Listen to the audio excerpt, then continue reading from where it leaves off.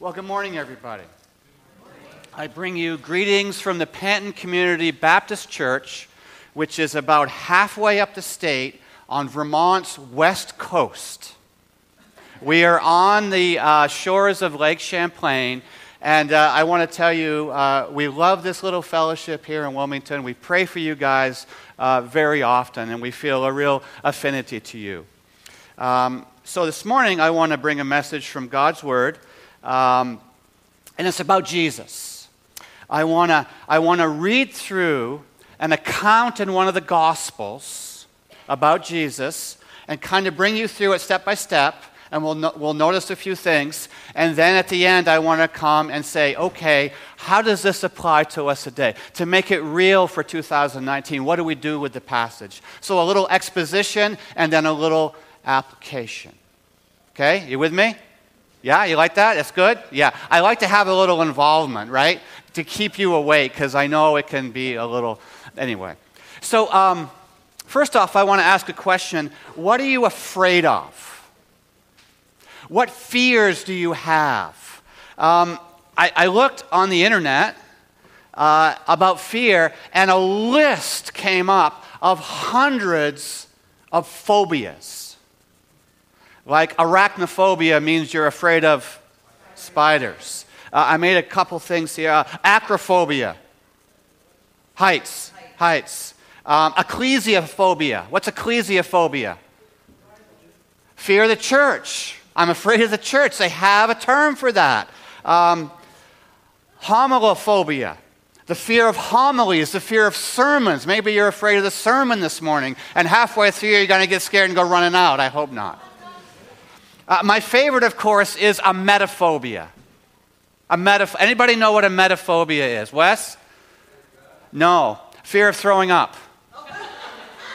So sometimes I get a little nervous, and anyway, I try to have a little humor in my sermons. I think that's kind of fun. But seriously, in our lives, we all have fears. There are everyday fears and phobias that we have as we go through our lives.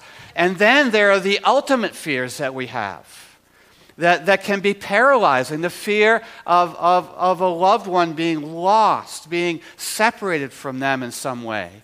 The fear of divorce, maybe. The fear of loss of a child. The fear of sickness. The fear of cancer. The fear of death. So you have your practical everyday fears that we all struggle with. Things we worry about. And things that can sometimes occupy our mind. And then there are the ultimate things. Today's sermon is called Rise Up and Have No Fear. Rise Up and Have No Fear, and it's based upon a short passage in Matthew's Gospel, chapter 17. If you have a Bible, if you have a phone, turn it on, open to Matthew 17. And as you're doing that, I want to ask you another question. When you think about Jesus, when you think about when he was a man walking on the earth, walking around, doing good things, what picture comes into your mind? What do you think of? For many of us, we think of Jesus with this little halo around his head, right? And there's the church that I serve in started in 1794, and there's a whole bunch in the back. There's a whole bunch of old paintings of Jesus. And there used to be one where he's sitting with a bunch of children. And you know it's Jesus because he's glowing and there's a halo around his head. There's another, he's going through the crowds, and a whole bunch of people are swarming and jamming around him. And you know it's Jesus because he's glowing. I don't think it was that way. I don't think it was that way at all. I think that for the most part, Jesus' visage, his countenance, was like an everyday person. The book of Isaiah 53 says, there is no beauty that we should desire him. I think he looked like everybody else, going about his business in a world of sorrow,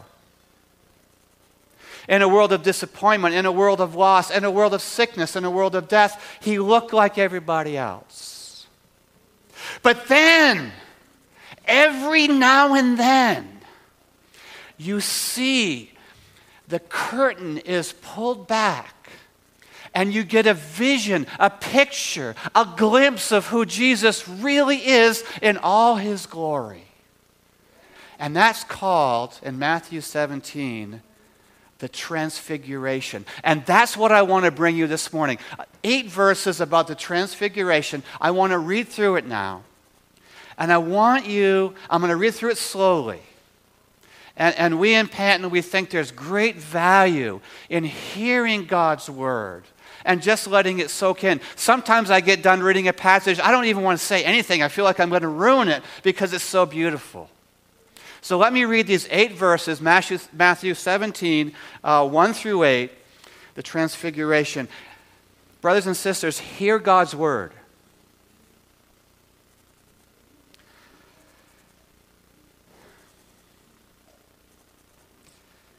And after 6 days, Jesus took with him Peter and James and John his brother, and led them up on a high mountain by themselves. And he was transfigured before them. And his face shone like the sun, and his clothes became white as light. Behold, Matthew writes, there appeared to them Moses and Elijah talking with Jesus. And Peter said to Jesus, Lord, it is good that we are here. If you wish, I will make 3 tents here, one for you, one for Moses, and one for Elijah. He was still speaking when, behold, a bright cloud overshadowed them.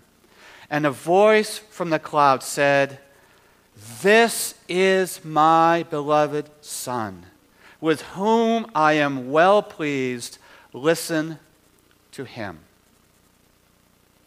When the disciples heard this, they fell on their faces and were terrified. But Jesus came, and he touched them. And he said, rise and have no fear.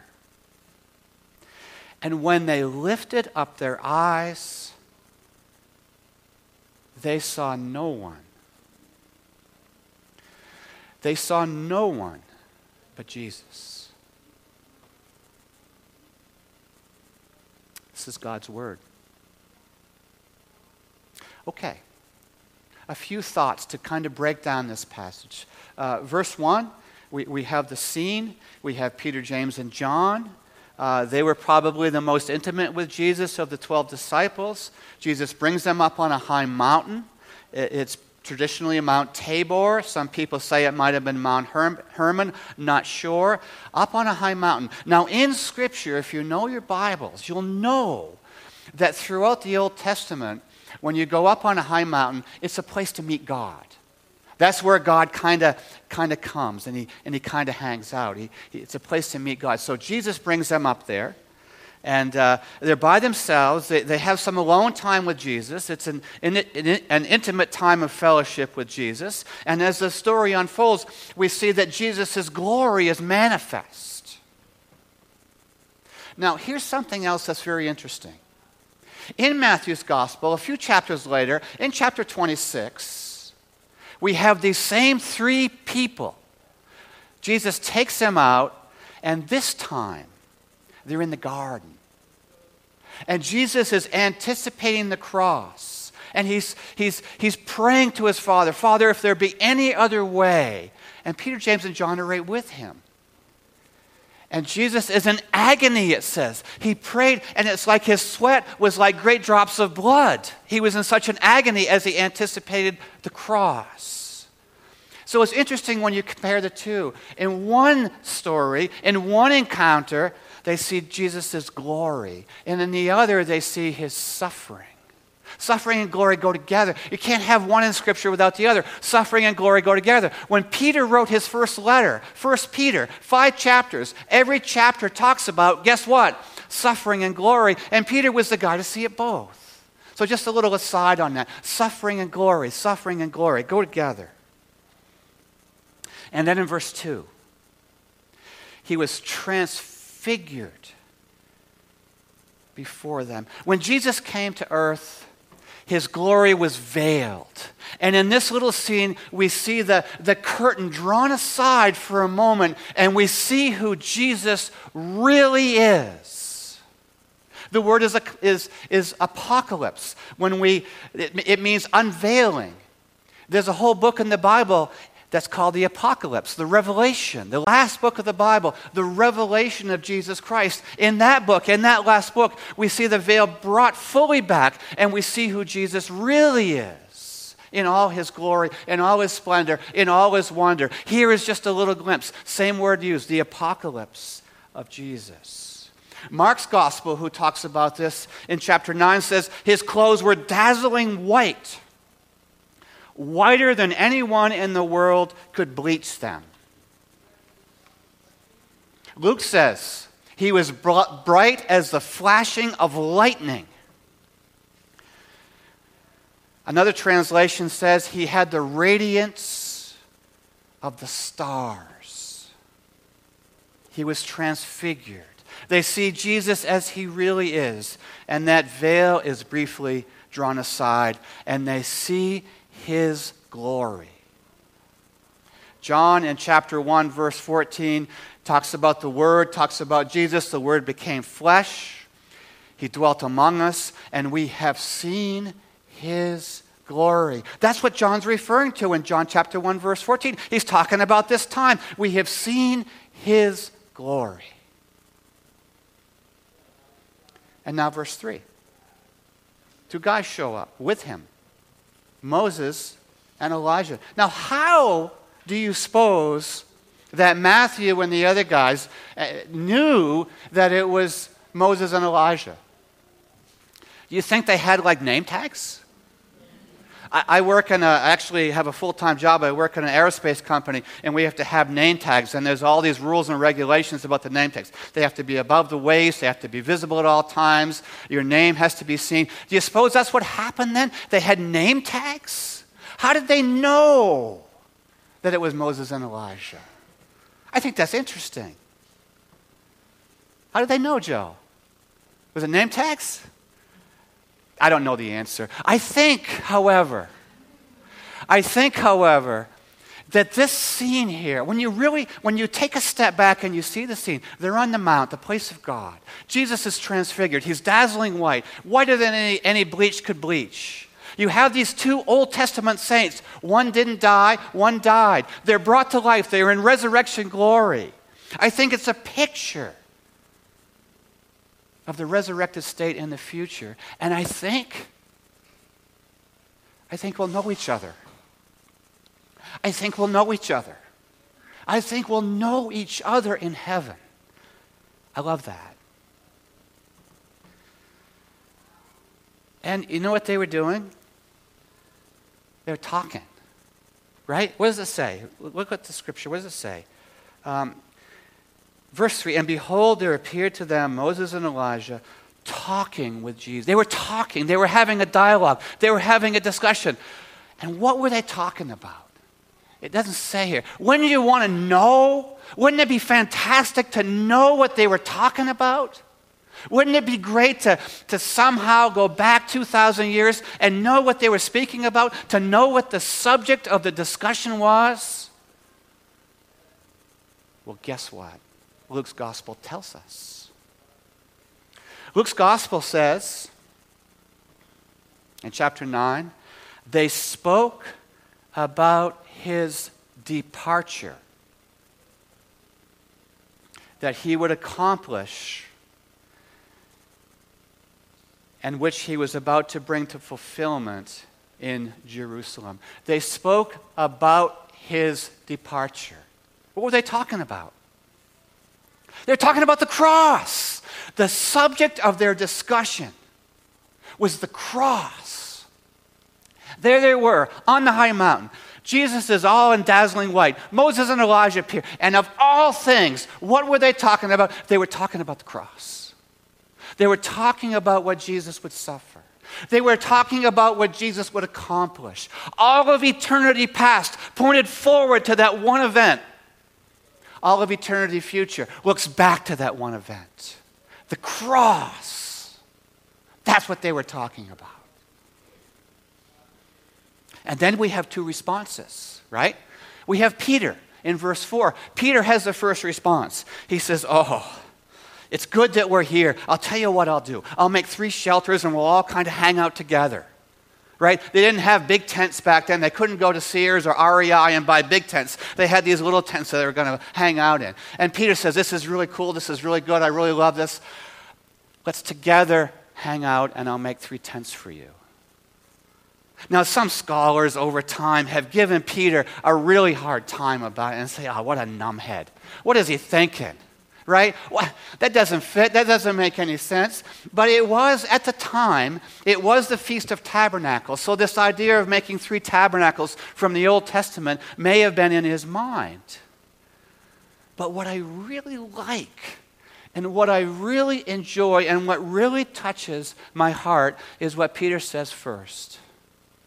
It is good for us to be here. Oh, man. It's good for us to be here. It's good for us to be with Jesus. It's good for us to see him in glory. It's good for us to see the resurrected saints from the Old Testament. It's good for the focus on the cross. And then the Father speaks. God the Father in verse 5, while he was still speaking, behold, a bright cloud overshadowed them, and a voice from the cloud said, this is my beloved Son, with whom I am well pleased. Listen to him. So God speaks from heaven, and they hear the words, and God expresses his utter delight and satisfaction in Jesus, his Son. His Son. There's this idea in Scripture of sonship. Sonship. And we don't understand it in our day today so much. If you were, back in the day of Jesus, if you were a carpenter, what would your son do for a living? He'd be a carpenter. The father would teach him the trade, slowly, methodically, patiently with him, teach him the trade until the son could do everything that the father did. Maybe even better. If your name was Stradivarius and you were a violin maker, your son would be a violin maker, and you would teach him about the woods and the grains and the varnishes, and he would be a violin maker. So you would say, oh, he's his father's son, because he does the works of the Father. So I have a son here. Yeah. And you know, back in my day, 100 years ago, I was a pretty good runner. I used to run. This guy has outshadowed me. He's a runner. It delights my heart to see him run. He's bought a house over the mountain over in Woodford. And now he calls me up and said, Dad, guess what project I'm working on? Dad, guess what tools I've bought? Dad, guess what I'm doing? And I love it. It brings me delight. It makes me so happy to see him doing things that I do, because I work on stuff all the time. But even more so, he calls me up and he says, Dad, you're not going to believe it. They've asked me to be part of the leadership team in this little church, Valley Town. And my heart is thrilled. Dad, I'm hosting a men's group. And I'm helping people understand the Bible. Dad, I'm preaching this Sunday. And my heart overflows in delight and gladness that particularly spiritually, he's, quote, following in my footsteps. Think of God the Father and Jesus. His delight was in his Son, because the Son perfectly and completely did the Father's works. Sonship. The Father is completely satisfied, and his utter delight is in his Son, Jesus. And then what happens? How are we doing for time? How long do I go? 2 o'clock? It's 10:50. How much time do I have? Get done now? A few more minutes? Okay, good. Verse 6, what happens? When the disciples heard this, they fell on their faces and they were terrified. When you stand in the presence of Jesus in all his glory, you can't help but hit the deck. His presence overwhelms you. You see the same thing in Revelation chapter 1. John, same guy. He sees Jesus and he falls at his feet as dead. So they fall to the ground and they're absolutely and utterly terrified. And what does Jesus do? What does Jesus do? Jesus came. He walked over to right where they were. He probably left Moses and Elijah, hey guys, I got to go take care of something. You guys keep talking. He came to where they were, and it says he reached down and he touched them. The Lord of glory, the creator and sustainer of the universe, comes to those three terrified disciples to where they are. He reaches down and he touches them and he pulls them to their feet. And he says, rise up and have no fear. This is essential Jesus. If you know nothing else about Jesus, he comes to where you are. He touches you and he brings you to his feet and he takes away your fear. And what happens? The very last verse of the passage today, the result is in verse 8. And when they lifted up their eyes,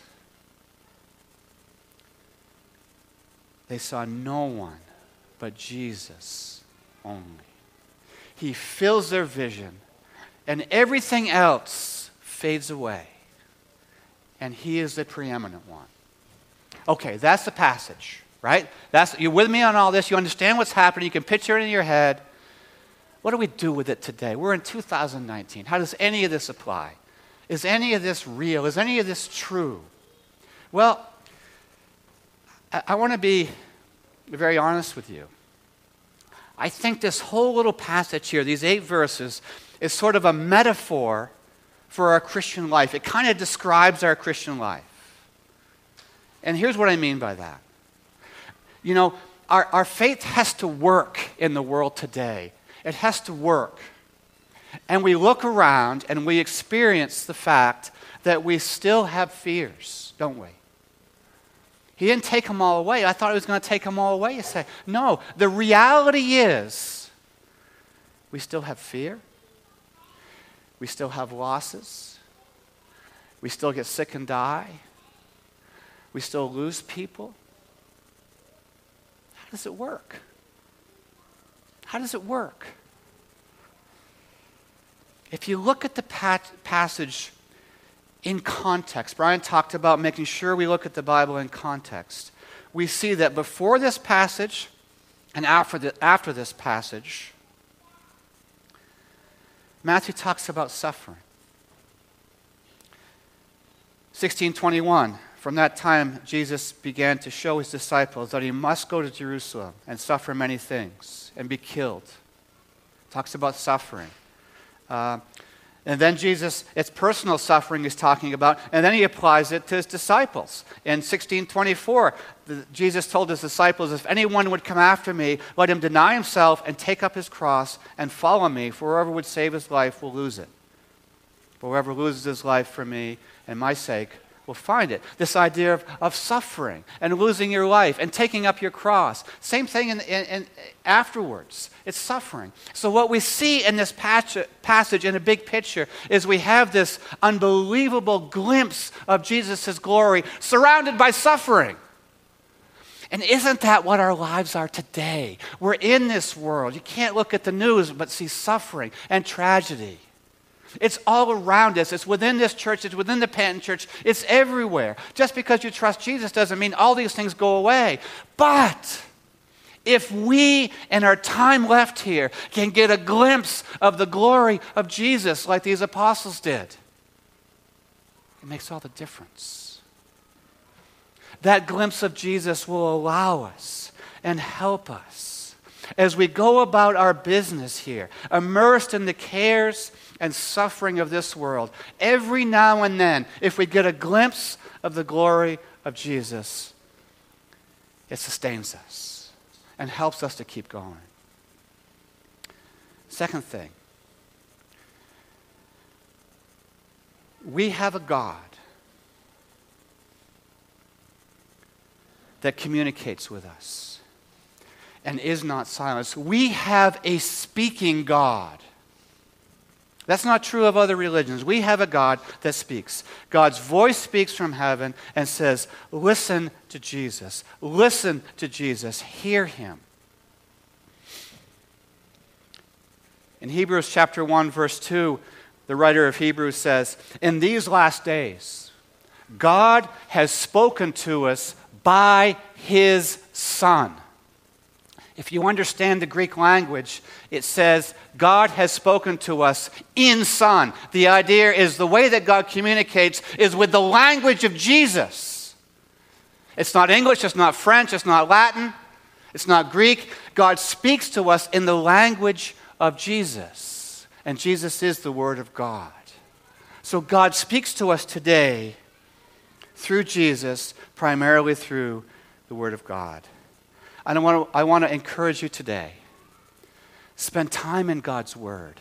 Hear the voice of Jesus. When we encounter the fears of everyday life, we have a God. We have Jesus who puts his arm around us and says,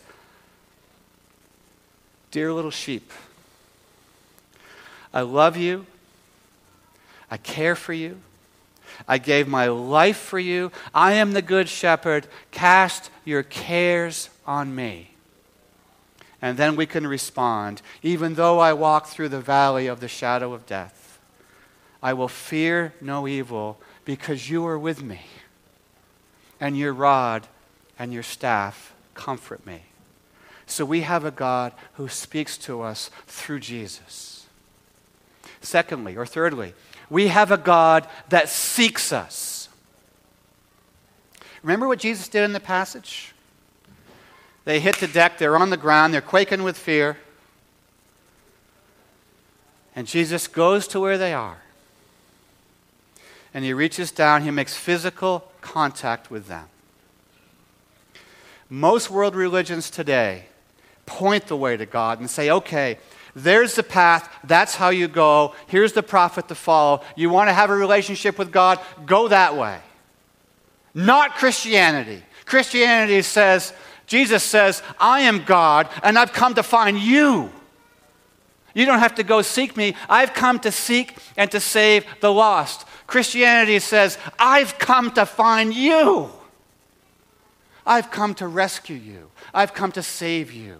I've come to love you. I've come to nurture you in the person of Jesus. So in our fear, we have Jesus who comes to where we are and he rescues us. We have a God, next to last, we have a God who suffered. Once again, there's no other religion in the world that says they have a God who suffered. It's only Christianity that says we have a suffering God. He suffered in his life. He had temptation, he had hunger, he had betrayal, he had the loss of friends, and he suffered in his death. He suffered physically at the hands of man. He was beaten, he was scourged, he was whipped, he was spit upon. Then he went to the cross and he was nailed to the cross. And he hung between heaven and earth and bore our sins. We have that physical part of it. But then there's something even more. Those 3 hours of darkness when God turned his back on his beloved Son, the Son of his love, the one he was delighted and satisfied in. That relationship was broken. One of the biggest fears that you and I have today is a broken relationship. If we date someone maybe for a couple of weeks and they say, you know, I can't stand your ugly face and I'm out of here. Our heart, we kind of feel it a little bit, but we move on. If we've been married for 10 years and our spouse says, I'm out of here, you're not meeting my needs, it hurts and we suffer. The broken relationship. You have to understand the broken relationship between Jesus and his Father. They enjoyed each other in the Trinity for eternity past. They delighted in each other. They had the love that was the purest possible love that they could ever have. And then Jesus says, I will go. I will go to the cross. I will take on sin. And the separation happens. And Jesus cries out on the cross, my God, why have you forsaken me? That's a relationship broken. No other God does that. Only Jesus.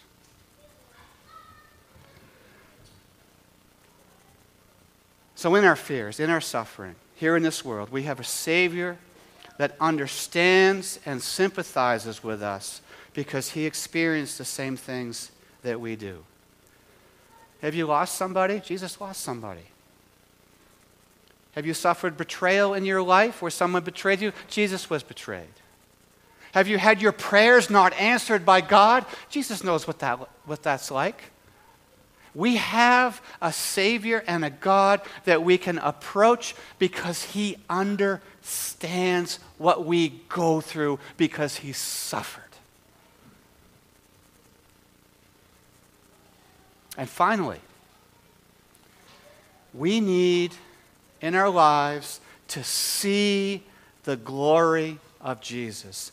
The whole scene on the Mount speaks of resurrection. You have Jesus in resurrection glory.